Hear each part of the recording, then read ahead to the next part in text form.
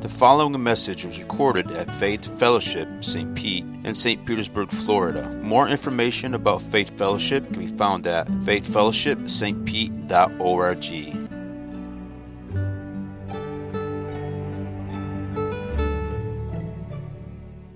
Father, so grateful for the fact that we can come together as your people and that we can hear your word proclaimed, that we can come and that we can worship you. And so you know where we're at, God. You know what we need. And so we ask, Holy Spirit, we invite you to come in this moment. We ask that you would both convict us of sin, God, that you would take our hard hearts and that you would make them soft, but that you would also build us up, God. We need courage, God, to go out and to do what you've called us to do, to obey you. And so we acknowledge here in this moment, Lord, that we need you.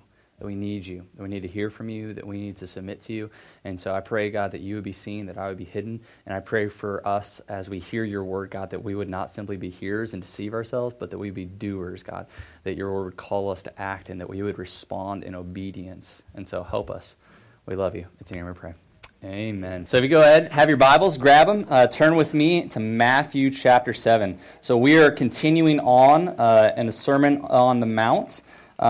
And Jesus is wrapping up his sermon. We talked last week about the two ways, and one of the things that is worth repeating is that we saw that Jesus doesn't switch topics at the end of the sermon, right? Jesus is continuing with this theme, but he's clarifying it. And so in the beginning of the Sermon on the Mount, you hear Jesus talking about there's two different ways. You've heard that it was said, but I say to you. And he talks about that the written law and the way that the law was intended, the heart of the law, right? It's not simply about murder, but it's about anger in your heart towards a brother. It's not simply about adultery, but it's about lust in the heart. And so he's contrasting these two different ways. When you get into chapter 6, he starts talking about that there's two different ways to fast, to pray, to give. You can give with one eye towards man, or you can give with both eyes fixed upon God. And they have very different results. One will bring a life of peace. The other one will bring a life filled with anxiety. And then we get here into the conclusion, chapter 7, and Jesus starts talking about, that there are two ways. There's two gates, there's two roads, and there's two different destinations. And last week we noted that those two ways, one marks the way of the Pharisees, and the other one marks the way of those that follow Christ. That oftentimes we hear of these two ways and we think that the broad way or the wide gate is worldliness. And I think that it can be seen in that, but really in the context of the Sermon on the Mount, Jesus is talking about the broad way is the way of the Pharisees, the way of their relating to God. And so in that context, we come to today's passage, and Jesus is talking about false prophets. And so the title of the message is Beware of Who You Follow. Beware of who you follow. Who you follow has massive consequences in your life. I remember when I was young, my parents were divorced, and I would stay with my dad. Part of the time, we lived in a little bit rougher area, and so there's all different kinds of kids, older, younger. But one of them was a couple years older than me, and we would just hang out, play all the time. But my dad had these old baseball cards, some of them like Willie Mays, some just really old, very expensive. He'd save them, he'd give them to a friend, and then I just started kind of collecting cards, and so he was like, I'm really gonna bless my son. I'm gonna give him some of these, and I was still pretty young, but I remember getting a Willie Mays card, and it was original. It was, awesome, and this older kid that I've been hanging around with for a couple years, showed me a different card and it was bright, it was vibrant, it was colorful, while my Willie Mays card is sitting here, it's dull, it's old, and so I ended up exchanging that card, right? I listened and I had no idea, and so I traded it thinking, man, I got a great deal here, he doesn't know what he's missing out on. And man, I'll tell you, when my dad learned about that, he was frustrated to say the least. But there's consequences for who you follow, right? For who you listen to, for what you believe, right? There's consequences in you and I's life for where we go. And so Jesus is going to kind of talk to us about some of those consequences, about what it looks like for us to be cautious about who we listen to and who we follow. And so Matthew 7, verse 15 through 20. He says, "Beware of false prophets who come to you in sheep's clothing, but inwardly are ravenous wolves. You will recognize them by their fruits. Are grapes gathered from thorn bushes or figs from thistles? So every healthy tree bears good fruit, but the diseased tree bears bad fruit. A healthy tree cannot bear bad fruit, nor can a diseased tree bear good fruit. Every tree that does not bear good fruit is cut down and thrown into the fire. Thus you will recognize them by their fruits. You will recognize them by their fruits. So there's a big idea that kind of guides us for our time in the passage, is that Jesus is warning us. He says, beware of false prophets.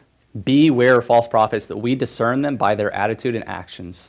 We discern them by their attitude and actions when he talks about fruit. And so we're going to look at three things. The passage kind of breaks down into these 3 points. He says, beware of false prophets because of their deadly deceitfulness. Their deadly deceitfulness in verse 15. Beware of false prophets because of their devilish deeds. Their devilish deeds in verses 16 through 18. And beware of false prophets because of their destructive destiny in verse 19. So first, let's start in verse 15, where he says, says, beware. Jesus is here cautioning us. And I think it's so important to realize that Jesus is one that loves us, and because he loves us, he's going to caution us. He says, beware, not everybody out there has your good intentions in mind. Not everybody out there is for you. And so he says, be very cautious. Come and have discernment. Be able to filter through. Don't just consume everything that is put before you. And this is in some ways a challenge, because in lots of ways we open ourselves up uncritically because of a massive amount of information that we have. I mean, never before in human history have we been able to consume as much information as we are able to consume in our day. And so a lot of times we are passive and we watch TV and we listen to people, and there's so much information that how can we sift through it all? And so we just passively scoop in. I mean, it happens in the movies that we watch and the music that we listen to, that we just gobble up a whole different worldview, a whole different perspective, and we do it uncritically. We do it without thinking. And one of the chief ends of movies is to help you see what it means to live a good life. Almost every movie, you can ask this question: what does this movie say it means to live a good life? And so often, we are propagated all of this information about what it means to live a good life, and we swallow it up. That what it means to live a good life is it means to have this kind of lifestyle. As it means for us to live in luxury, for us to live in comfort. It means for us to have a certain kind of status, for us to live in certain kinds of relationships. And so we drink all of these things in uncritically, thinking this is what a good life is. And before you know it, we would never claim that that's what's true, but we live as if that's what's true, as if that is what really matters. And so Jesus says, listen, be cautious. Beware of what it is that you put in front of your eyes and what it is that you listen to. Don't just dismiss it as if it's cultural and everybody does it. Everybody watches that, everybody listens to this, because I promise you that it will lead you astray. Now listen, this isn't also a cry that we're prudish or snobs, right? That we are called to engage with culture, but we're called to be discerning in it. And so Jesus, he says, be cautious. And the next thing he says is be cautious what specifically of false prophets. Now, in the Old Testament, there are four kind of major roles that we see. We see the king, right? And the king was intended to lead God's people. Right? When you look at Saul or David or Solomon, they were there to lead God's people as God led them. Then you have the priest. Right? The priests are there to intercede for God's people. They are called to come and to make atonement for, to be in the presence of God, and to bring the people's requests and to bring their sin before God, that he would forgive and that he would atone. So they're standing in God's presence in the place of the people to intercede. And then you have the sage. This is where you have Proverbs and Job and all of these things. And the sages were the ones that kind of stepped back and thought about life's deep questions. Why is there evil when there are the righteous suffering like Job? What does it mean for us to live a good and righteous life when we look at the book of Proverbs? It gives us these helpful hints.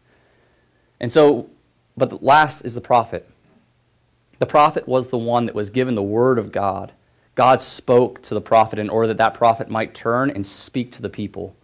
And so you see a lot in, whether it's Jeremiah, Ezekiel, whether you look at the time of exile, God is speaking directly to one man in order that that man might in turn share and steer God's people into the words of God. But there were also, amidst the prophets, there were false prophets. And you see this is throughout the Old Testament. There were many, many false prophets. And these false prophets would deceive, they would lie, they would say this is what God says, but it wasn't. And so hear this, Jesus says, "Woe to you when all people speak well of you, for so their fathers did to the false prophets." One of the marks of a false prophet in the Old Testament was that they told the people what they wanted to hear when they wanted to hear it. I mean, almost all of the prophets would come and they would declare the truth about God's judgment, but his eventual restoration. But that wasn't what the people wanted to hear. They wanted to hear that everything was going to be okay. But the true prophets refused, and they would speak the truth to them. And so he says, one of the things to note is that when there's no one that ever speaks ill of you, when everybody always has you in their favor, are we following the way of Christ? Now, this isn't also a ploy to say, listen, I want to be a jerk for Jesus, right? I mean, you have some people that say, listen, I'm going to go out and I'm just going to offend people because I'm more like Jesus when I offend people. And that's not the gospel either. But following the way of Christ is going to offend people. Sticking up for integrity, living out a life of purity, choosing to say that there is one way, one truth, and one life, and it's found in Christ, that is going to alienate you against some people, despite how you love them, how you serve them, how you care for them. And so if we are not able to live in that, then the question is, are we following Christ? Are we following Jesus? And so the false prophets would tell people what they wanted to hear rather than what God had said. And hear this in Ezekiel 13:9. God is saying about the false prophets, he says, "My hand will be against the prophets who see false visions and who give lying divinations. They shall not be in the council of my people, nor enrolled in the register of the house of Israel, nor shall they enter the land of Israel, and you shall know that I am the Lord God." Now, those false prophets, they might have endured a season of prosperity. Those false prophets at the time might have seemed famous or might have seemed to live a life of envy. But here he says that what really matters is that they aren't in my kingdom. God says that they are alienated, they are cut off, that they are not with me. And so we start out with Jesus' warning saying we need to be cautious. We need to be a people of discernment. And we need to realize that there are false prophets. It's a reality. Jesus says that as the time grows old, as the gospel spreads, that there are going to pop up more and more and more false teachers. And that is a reality. Listen, not every way leads to God. There are some that will lead you to hell and that will lead you astray. Jesus comes and he desires that people would come to him, but he says that the way is narrow, the gate is small, that there are few that find it. And he asks that you would come, that you would follow him on that narrow path, through that narrow gate, on the road of many, because there is life. There is life there. And so we need to be aware of who we follow. So let's dig in. First, we see in verse 15, the deadly deceitfulness, right? That we need to be aware of following false prophets because they have a deadly deceitfulness. He says, "Beware of false prophets who come to you in sheep's clothing, but inwardly are ravenous wolves." So notice he says that the false prophets aren't easily recognizable. They come in sheep's clothing. I think we have another picture coming up here, right? So they come masquerading as sheep. And I think it's interesting that Jesus portrays his church as sheep, as gullible, as led astray oftentimes, but he says that we are sheep. And he says that when a false prophet comes in, they will come in masquerading as one of you, that they will appear innocent, they will appear righteous. They might even have the right language. They come in, they sound orthodox, they sound like they know what they're talking about. But he says, hear this, there is a deceitfulness about them. That though they pretend to be good, though they pretend to walk amongst the sheep, to truly follow the shepherd, they instead have an ulterior motive. And you can tell, not because outwardly it's evident always, but because inwardly. He says, inwardly they are like ravenous wolves. And what does that mean, that they're like ravenous wolves? Well, wolves in this picture have an insatiable ability to consume. When they get into a flock, what they do is they separate. Wolves will separate one of the flock of sheep, and they will pin it, and they will begin to devour it. And they'll do that one after another until they fleece the flock, until they have cut off enough. And they will continue to eat and to eat and to eat. And he says, inwardly, this is a sign of corruption.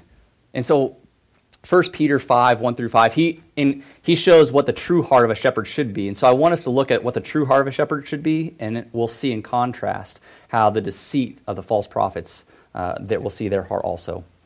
So 1 Peter 5, 1, it says, "So I exhort the elders among you, as a fellow elder and a witness of the sufferings of Christ, as well as a partaker in the glory that is going to be revealed. Shepherd the flock of God that is among you, exercising oversight, not under compulsion." Not under compulsion, right? So this is one of the things he says, that we are to shepherd the flock of God eagerly. We're not to do it out of just simply obligation, but out of instead an eager, a longing, a desire to love the Lord, to love his people. But willingly, as God would have you, not for shameful gain. Not for shameful gain. This is one of the marks of a false prophet, is that they shepherd the people of God in order that it might fill their pocketbook. And we don't need too many illustrations to see this is evident. In our culture, we have pastors, we have leaders that will use the church as a means for a better deal, to sell their book, or to skim some off the top. And so they realize that godliness is and for them, godliness is a form of financial gain rather than gain spiritually. And he says, beware when the leadership is there and you see this insatiable desire, this greed that lies deep within them. Not for shameful gain, but eagerly. Not domineering over those in your charge. And this is another thing. One of the things you can see in a false prophet or a false teacher is the longing for power. Right? Is it they have to domineer. You see this desire to control, to nitpick. Right? They're not able to love or to trust. And so this desire for power, for control, is one of the marks. But being examples to the flock, and when the chief shepherd appears, you will receive the unfading crown of glory. Likewise, you who are younger, be subject to the elders. Clothe yourself, all of you, with humility towards one another. For God opposes the proud, but gives grace to the humble. And one of the marks of a false prophet is pride. They're so consumed with themselves that they're not able to see others. They're not. When you're looking down on other people, you can't look up and see the Lord. And so pride is one of the hallmarks of a false prophet, of a false leader. And so beware when someone comes and they look good. Be patient. Time will tell. The heart will reveal itself. If there's an inward ferociousness, an inward desire to consume the people of God rather than shepherd them, rather than guide them, rather than care for them and love them and lay their life down. You see, that's the difference, is that a false prophet will use the people of God, while a true teacher will follow the under-shepherd and he will lay his life down for the sheep, that he will care for them, he will serve them, he will labor with them even when it's hard and when it's difficult. So our hope in this, our hope is that we have a true shepherd. Right? Jesus Christ is our true shepherd, and he will lead us as we listen to his voice. And so yes, God has given you us as elders, as leaders, and our heart and our desire is to love you, is to serve you, is to build you up. We want to get behind you. We want to encourage you. We want to see you mature in Christ. But you also are called first and foremost to follow the chief shepherd. You're called to follow Christ. You're called to seek his word, to listen and discern his spirit. And that's our hope, is that ultimately Jesus Christ is our shepherd, and that when we follow him, that he will lead us in his path and in his way. And listen, this isn't an isolated thing. We do that together, right? Together we pray. Together we listen to God. Together we commune with one another. And that is what prevents us from error. It protects us. We need each other. The flock is so much stronger when they stick together and when they follow the shepherd, rather than when we have 3 or 4 sheep wandering off here and 3 or 4 wandering off there. It makes it easy for wolves. But when the flock sticks together, when they're together and they're following the shepherd, they're so much stronger. It's a much better defense. So we need to beware because of deadly deceitfulness. The next thing is that we recognize false prophets by their devilish deeds. By their devilish deeds. Verses 16 through 18, it says, "You will recognize them by their fruits. Are grapes gathered from thorn bushes or figs from thistles? So every healthy tree bears good fruit, but the diseased tree bears bad fruit. A healthy tree cannot bear bad fruit, nor can a diseased tree bear good fruit." So he gives two illustrations here. First one is that there's the illustration of the mistaken identity. So he says, grapes can't be gathered from thorn bushes, nor can figs from thistles. But hear this, from a distance, they look similar. Right? When you look at a thorn bush, or when you look at a thorn bush from a distance, they had what was called a buckthorn, and there are little black berries on it. And from a distance, it looks very similar to grapes. And so he says, listen, you can easily have mistaken identity because on the surface they look similar. But he says, don't be confused, because grapes are nourishing, buckthorns aren't. When you get close enough, thistles will prick you. Figs will nourish you. And so there's a difference up close. When you get in there and you see, there is a difference, even though externally they might look similar. We can have a mistaken identity. 2 Corinthians 12, 13 through 15, Paul's talking here. And notice, in almost every single one of the New Testament books, there are warnings against false teachers. They're constantly warning. Jesus and Paul have very harsh words. Jesus calls the Pharisees whitewashed tombs, sons of Satan. He has hard words for those that lead his people astray. And Paul, too, when you read Paul in Galatians, he does not pull punches. He's like, listen, emasculate yourself. You're not going to bear any more fruit physically or spiritually. If I have anything, he's like, he longs for them to not be able to reproduce the errors that they are doing. And so there's great warning. But hear this from Paul. He says, "For such men are false apostles, deceitful workmen, disguising themselves as apostles of Christ. And no wonder, for even Satan disguises himself as an angel of light. So it is no surprise if his servants also disguise themselves as servants of righteousness. Their end will correspond to their deeds." And so he says that even Satan comes masquerading as light because he knows the best way to tempt someone isn't outright temptation most often, but it's slow. It's simple. Let me just give you a little bit here and there, and I'm going to lace a crumb trail until finally you don't know where you're at. And so we can't mistake their identity because of the way that they talk or the way that they appear, or because their words are palatable to our ears, or because they're gifted. There are amazing, gifted men, but they have left the faith. They have abandoned the way of Christ. And God would call us to discern and not to follow. The next illustration, he talks about the difference between a healthy and a diseased tree. Right? He says that there are healthy trees, and healthy trees produce good fruit. But then he says diseased trees produce bad fruit. Have you ever had that? Have you ever gotten something and you thought, man, this is going to be a really good, whether it's apple, we have orange trees in the back, but you look at it, you think this is going to be good, and you bite it, and you're like, that is terrible. And you know instantly that it's not good. Right? He says that this is that when you're biting into the life, because the question is, what is the fruit? Right? What does it mean, good fruit? I think what he means here is he means not just simply their teaching, but he also means their life. Because the Pharisees, if this is what it's talking about in the context, the Pharisees bore very close resemblance to Jesus' theology. Yes, there were errors. They added on to the law of God, but there were very close similarities, but it was life. And he says, in other places, Jesus says, listen, follow what they say, but don't do what they do. Look at their life. They're stingy. They're whitewashed tombs. On the outside, they look pretty, they look clean, they look nice, but inside, there's dead man's bones. It's full of greed, it's full of pride, full of lust.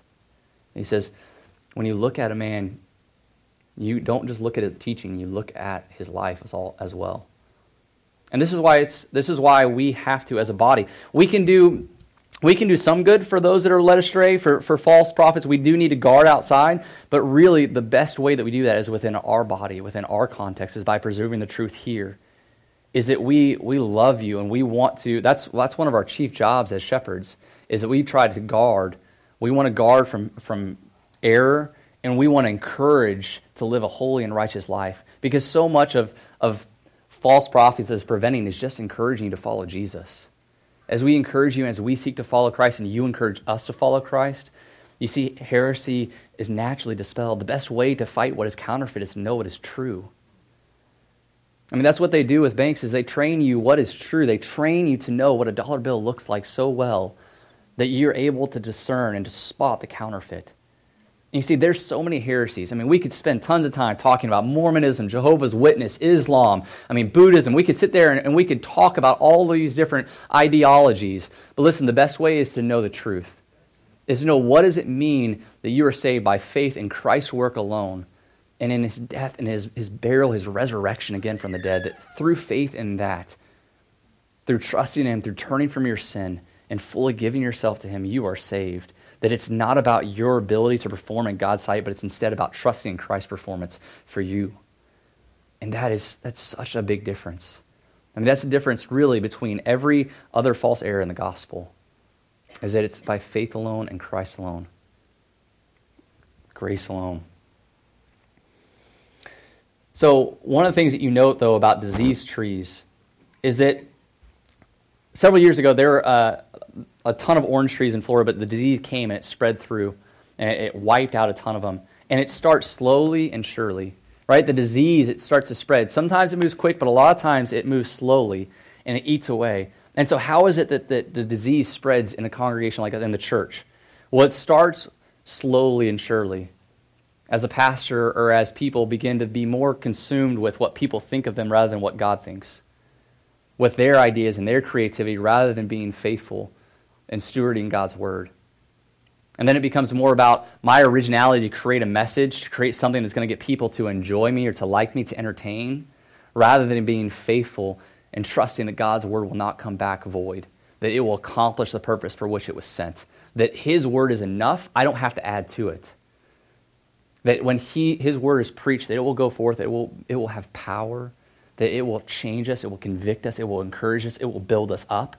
And that is a conviction that we must have, because when we begin to err from that, all it takes is a little bit. And a little bit over a long time, all of a sudden, you don't know where you're at. And so this is something that we need accountability, and you need accountability in, is that we need to trust that God's word is enough, that it alone is able to change us. And so we trust in it, we follow it.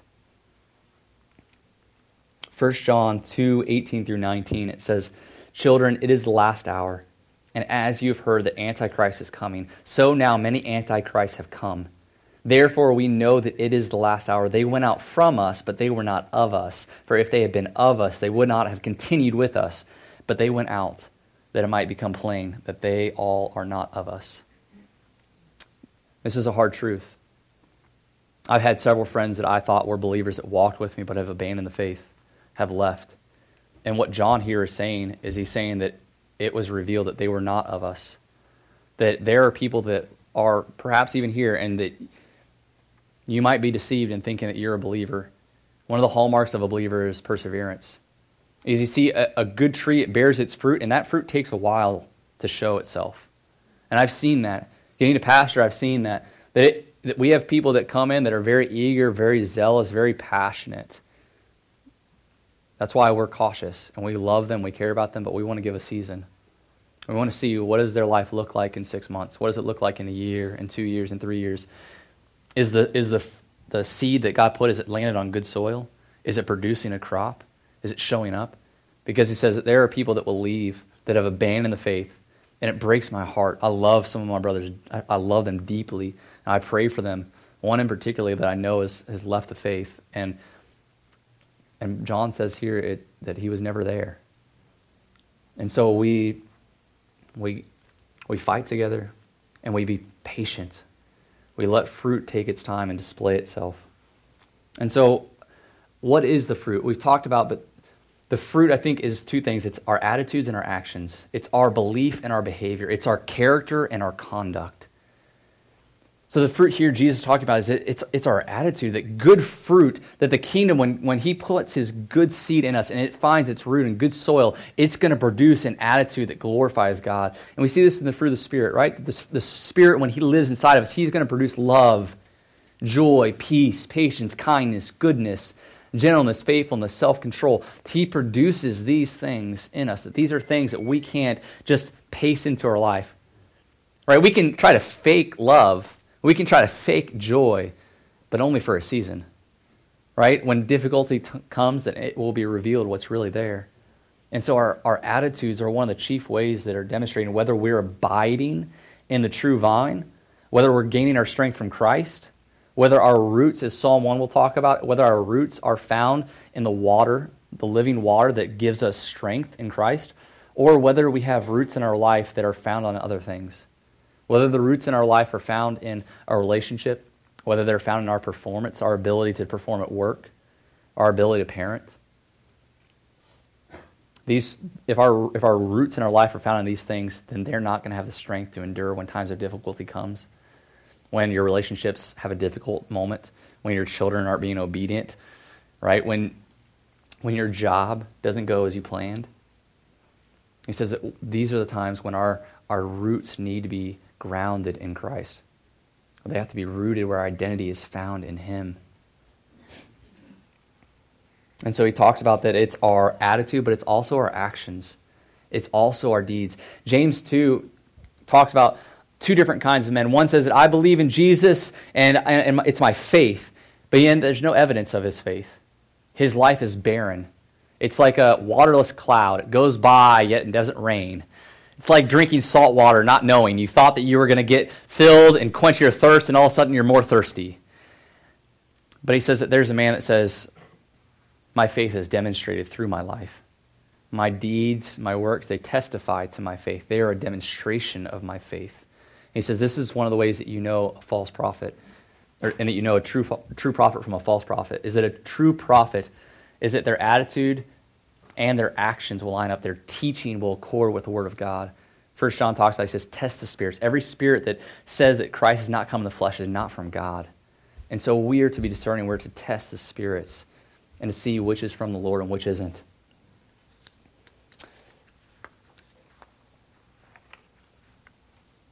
So we've seen that we're to be careful of false prophets because of their deadly deceitfulness, because of their devilish deeds, and last, because of their destructive destiny. Their destructive destiny. He says in verse 19, every tree that does not bear good fruit is cut down and thrown into the fire. 2 Peter 2:17 says, these are waterless springs and mists driven by a storm. For them the gloom of utter darkness has been reserved. There's a reality that behind following a false prophet, following someone that will lead you astray, is that there's a reality of hell. Is that people are cut off from God, and that ultimately when they choose to follow someone else than Christ, they will get what they have wanted. They will forever worship the false god that they have been following. And that's what we see in the Old Testament with false prophets, is that they would lead people to serve Baal, they would lead people to serve other gods. And it brought about their destruction. Time and time again, God would chastise his people against that. And he would say, listen, turn aside from following these false gods. And for us, I think that oftentimes is comfort. We want to be comfortable. We don't want to follow Christ and the commands that he would give us. And so he would say, turn aside from these false gods, from these false idols. Turn and follow me. Because if we continue, right, if you're here and you don't know the Lord, you haven't trusted him, if you continue to follow these things, it will lead you to be eternally separated from God. And there are certain things that should scare you in life, and this is one that should. If you're here and you've not trusted in Christ, this should cause you great angst, and it should lead you to put your faith in Christ because he desires to save you. Jesus describes hell as a place of gnashing of teeth. And here he says, talking about throwing into the fire. And I think what this means is far worse than something simply physical. I think he's talking about something that is relational, something that is, I think there is physical torment and pain. But when I think of hell, I think of addiction. And I see it so clearly in those, and in my own life, whenever you struggle with addiction, right, you do what you hate, but yet it's consuming you. And all of a sudden, you stop hating it, and you begin to long for it, but you know that it is eating you from the inside out. And you are no longer who you used to be. And you see it, but you can't stop it. And this is what hell is like, is that it is serving these false gods. And listen, it can be seen as things that are very palatable in our culture, things that are very acceptable. But in the end, it will consume you, it will eat you from the inside out, and it will leave you empty. And I think sometimes it's most clearly on drugs, but it can be seen in anything. It doesn't have to be simply drugs, but I've seen it where you're gaunt, it affects your physical appearance. It leads you to steal from other people, even sometimes those closest to you.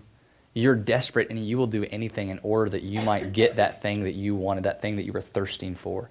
And Jesus pictures, I think this is what hell is like. See, God is the one that can satisfy the thirst in your life. He's the one that can quench that thing that you have been so hungering for. And when you push him aside, when you reject him, there is no answer to that thirst. There's no satisfaction to that hunger. And forever and ever, you will continue to be in that sense of longing, in that sense of hunger, but never able to be satisfied, and it will destroy you. It will eat you from the inside out. And Jesus says, beware of who you follow, because if you follow the wrong person, if you do not follow my way and my voice and my word, it will lead you astray, and the consequences will be more than you can imagine. Man, but thank God that we trust in Christ and that he has given us his Spirit that prevents us, that we have a Holy Spirit, that when we trust in him, that he fills us and that he is the convictor of sin. He is the revealer of truth. He illuminates God's word so that we can know this is from the Lord. And so, man, there is hope for us that as we trust in Christ, as we follow him, that he is the one that will keep us. He is the true vine that as we abide in him, he will bear good fruit in us. This is not about working harder. It's not about us trying to produce more fruit. It's about instead us remaining in Christ, us securing our identity, fighting to believe that he is enough. As we hold on to this, it will prevent us from error. It will bind us together as a body, and it will save our souls. It will rescue us. So as we worship, as we come and we sing, my prayer for you and my encouragement is that you would fight to believe that God is enough, that his word is enough. And my challenge for you is that, as Psalm 1 talks about, it says, blessed is the man who does not walk in the way of sinners, nor stand in the seat of scoffers, who does not stand in the way of sinners, nor walk in the way of sinners, stand in the seat of scoffers, nor sit in the seat of mockers. But his delight is in the law of the Lord. On that law he meditates day and night. Right? That he meditates on God's law day and night. And so my encourage you is not just to read God's word, but to study it, to immerse yourself in it. It's different between just taking 5 minutes and reading God's word and actually studying God's word, because it's through studying God's word that we are protected, and it's in that our life is guarded and it's directed. And so can I encourage you to study God's word, make time for it in your life, not just take 5 minutes and just briefly read through a passage, but to actually dig into it. This is one of the ways that God's going to protect us, to be discerning. Let us pray. Father, we love you. We thank you that you are the true shepherd, or that you know your sheep, and that you will not lose one of those that is entrusted to you. And so we are grateful for that, God, that you know us and that you will keep us because of your strength, because of your sovereignty and your goodness. And so, God, I pray that you would protect us as a church, that you would protect us from error, God, that we would know the truth and that we would be grounded and planted in your word. And that you, through that, would bear good fruit in our lives, God. That we would see people come to know you. That we would live lives of joy and of peace and of love. That our character would manifest itself in good deeds, Lord. We need you, Jesus, and we love you. In His name we pray. Amen.